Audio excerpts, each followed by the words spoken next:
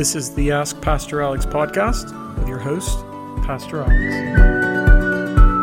All right, welcome back, guys. We are here with another episode, and I just want to start this episode by giving a quick shout out to all of our listeners in Malaysia. Brothers, sisters, we see you, and we are praying that these episodes are helping to edify you in the faith and build you up, and we are praying that God will continue to bless the church there in Malaysia. So know that you are in our hearts and in our prayers. But we are here with another episode and another question, and the question for this episode is Christmas based on a pagan holiday? Now, that is a good question because it's incredibly relevant for this time of year. We're entering into the Christmas season, and around this time every year, there's a good chance that you'll begin to hear people say things like Christmas is actually based on a pagan holiday. They say Christmas derives from the pagan holiday Saturnalia, which was an ancient Roman festival that celebrated the god Saturn. Now, Saturnalia was celebrated in mid-December, and since Saturn was the god of agriculture, the way people celebrated this holiday was by decorating their houses with wreaths and greenery. People also gave each other gifts, and they sang songs of merriment. They lit candles, they held festivals, and they enjoyed meals with friends and family. So because many of the practices related to Saturnalia also relate to Christmas, people have concluded and claimed that Christmas is a knockoff of Saturnalia. Now, it's important to note that these same people say that Jesus was not actually born in December, but in the spring, and that the only reason Christians celebrate Christmas in December is because of Saturnalia. But is any of this true? Many historians believe it to be true. Many atheists and non-believers will claim that this is true. In fact, if you go to dictionary.com right now, or even history.com right now, both of them emphatically state that Christmas stems from Saturnalia. They write that, they put it out there, people consume it, and unfortunately, many Christians accept these conclusions as well. But again, the question is this true? I don't think it is. And I think we have good reason to believe that it's not true. And so I just want to pick apart this claim step by step. And let's start with the fact that it's unlikely that if Jesus was truly born in the springtime, Christians would have even considered celebrating his birth in December as an attempt to Christianize the pagan holiday Saturnalia. I mean, we can think of a modern example of this, right? For instance, take President's Day. In America, we celebrate President's Day on the third Monday in February, but that wasn't always the case. President's Day just started out as a celebration of President George Washington's birthday, which is on February 22nd. Before 1885, there was no President's Day. But in 1885, a national recognition and day of remembrance for Washington's birthday was established, and it commonly became known as President's Day.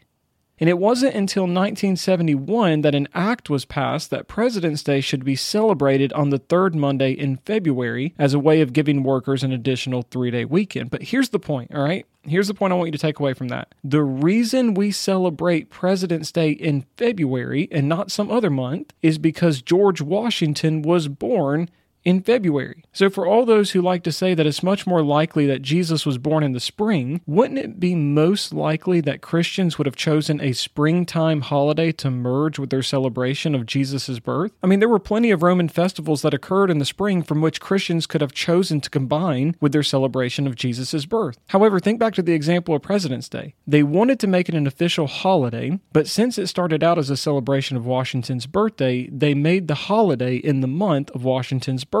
Similarly, if Christians wanted to begin celebrating Jesus' birth as an official holiday, which we know they didn't do until the second half of the 3rd century, and if he was born in the spring, as many say that he was, wouldn't they have chosen to merge their celebrations with a springtime holiday if Jesus was born in the spring?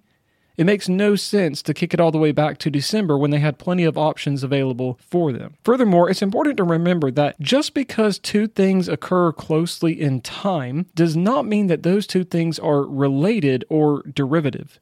This means that it is entirely possible that Saturnalia and Jesus' birth both occurred in December without having any relation to or dependence upon one another. In fact, here's what's really interesting is that the most common claim today by non-believers is that Christmas is based on a pagan holiday, but what's interesting is that no one even accused Christians of taking over the pagan holiday of Saturnalia until the 12th century. People today claim that it's a ripoff of Saturnalia because of all the similarities. Remember, when people celebrated Saturnalia, they decorated with greenery, wreaths, trees, candles, they sang songs and enjoyed meals together. But here's what's important to understand. The Christian celebration of Christmas, as we know it today, and as we practice it today, as we celebrate it today, did not look that way until much, much later in time. I mean, for instance, Christians didn't start decorating with Christmas trees until the 16th century.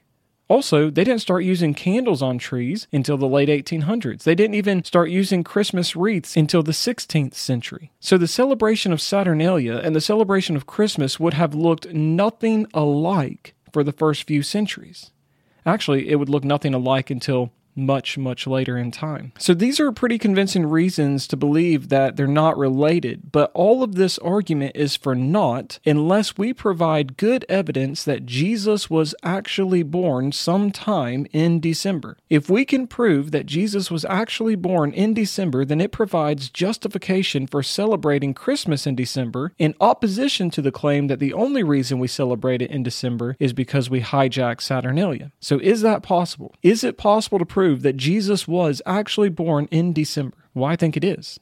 So let's take a look. Matthew 1:1 says that Jesus was born in Bethlehem in the days of Herod the king. Now here's what we know. We know that Herod ruled from 37 to 4 BC. He died in 4 BC. In fact, we know that Herod died in the spring of March or April of 4 BC. So Jesus must have been born before 4 BC in order for him to be born in the days of Herod the king. Now, as we have this discussion, relevant to Jesus' birth is his death. If we know about how old he was when he died, then we can better determine when he was born. And biblical scholars Andreas Kostenberger and Justin Taylor have argued convincingly that Jesus died on April 3rd, AD 33. And they've provided great historical and biblical support for this too. You can even find their article online. They come to this date based on a number of historical and biblical factors. For instance, the Bible says in Luke chapter 3, verses 1 through 2, that John the Baptist began his ministry in the 15th year of the reign of Tiberius Caesar. Tiberius began his rule in AD 14, so 15 years later would be AD 28, which means John the Baptist began his ministry in AD 28. Now, he must have been active in ministry for many months and possibly even a year in order for him to gain the reputation that he had and prepare the way for the Messiah, which was his God-given mission. We know that Jesus began his ministry shortly after John, so allowing for many months and even up to a year of John's preparation, let's say Jesus began his ministry early in AD 29. Now, Luke chapter 3 verse 23 says that Jesus was about 30 years of age when he began his ministry. Now, Luke's a pretty precise guy, so if Jesus had been exactly 30, it's likely that Luke would have said so. Also, during this time, it was common to round the age up or down.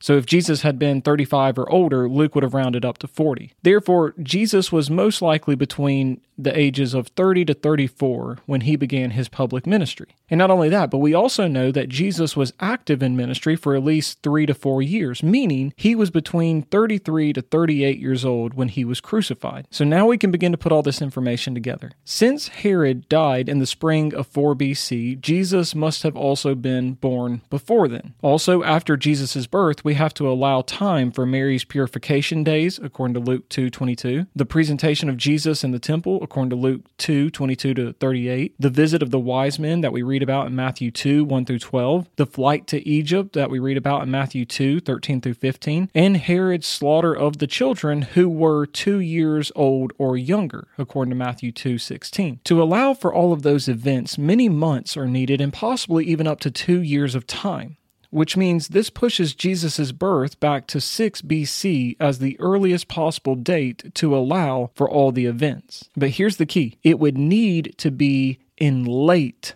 6 BC. Now, why is that? Why would it need to be late in 6 BC? Well, it's because there are very interesting details in the Bible that we tend to read over but have significant impact on our understanding of history and theology. For instance, the Bible says that John the Baptist's father, Zechariah, was serving with his priestly division, the division of Abijah, at the time when the angel Gabriel announced to him that his wife would conceive and bear a son named John. We read about that in Luke 1, 5-25. Now, if you'll remember, shortly after this announcement, Elizabeth did conceive, and then 6 months later, Mary conceived, according to Luke 1, 24-45. Now, according to Mishnah tradition, it states that there were, in those days, 24 priestly divisions, of which Abijah was 8th.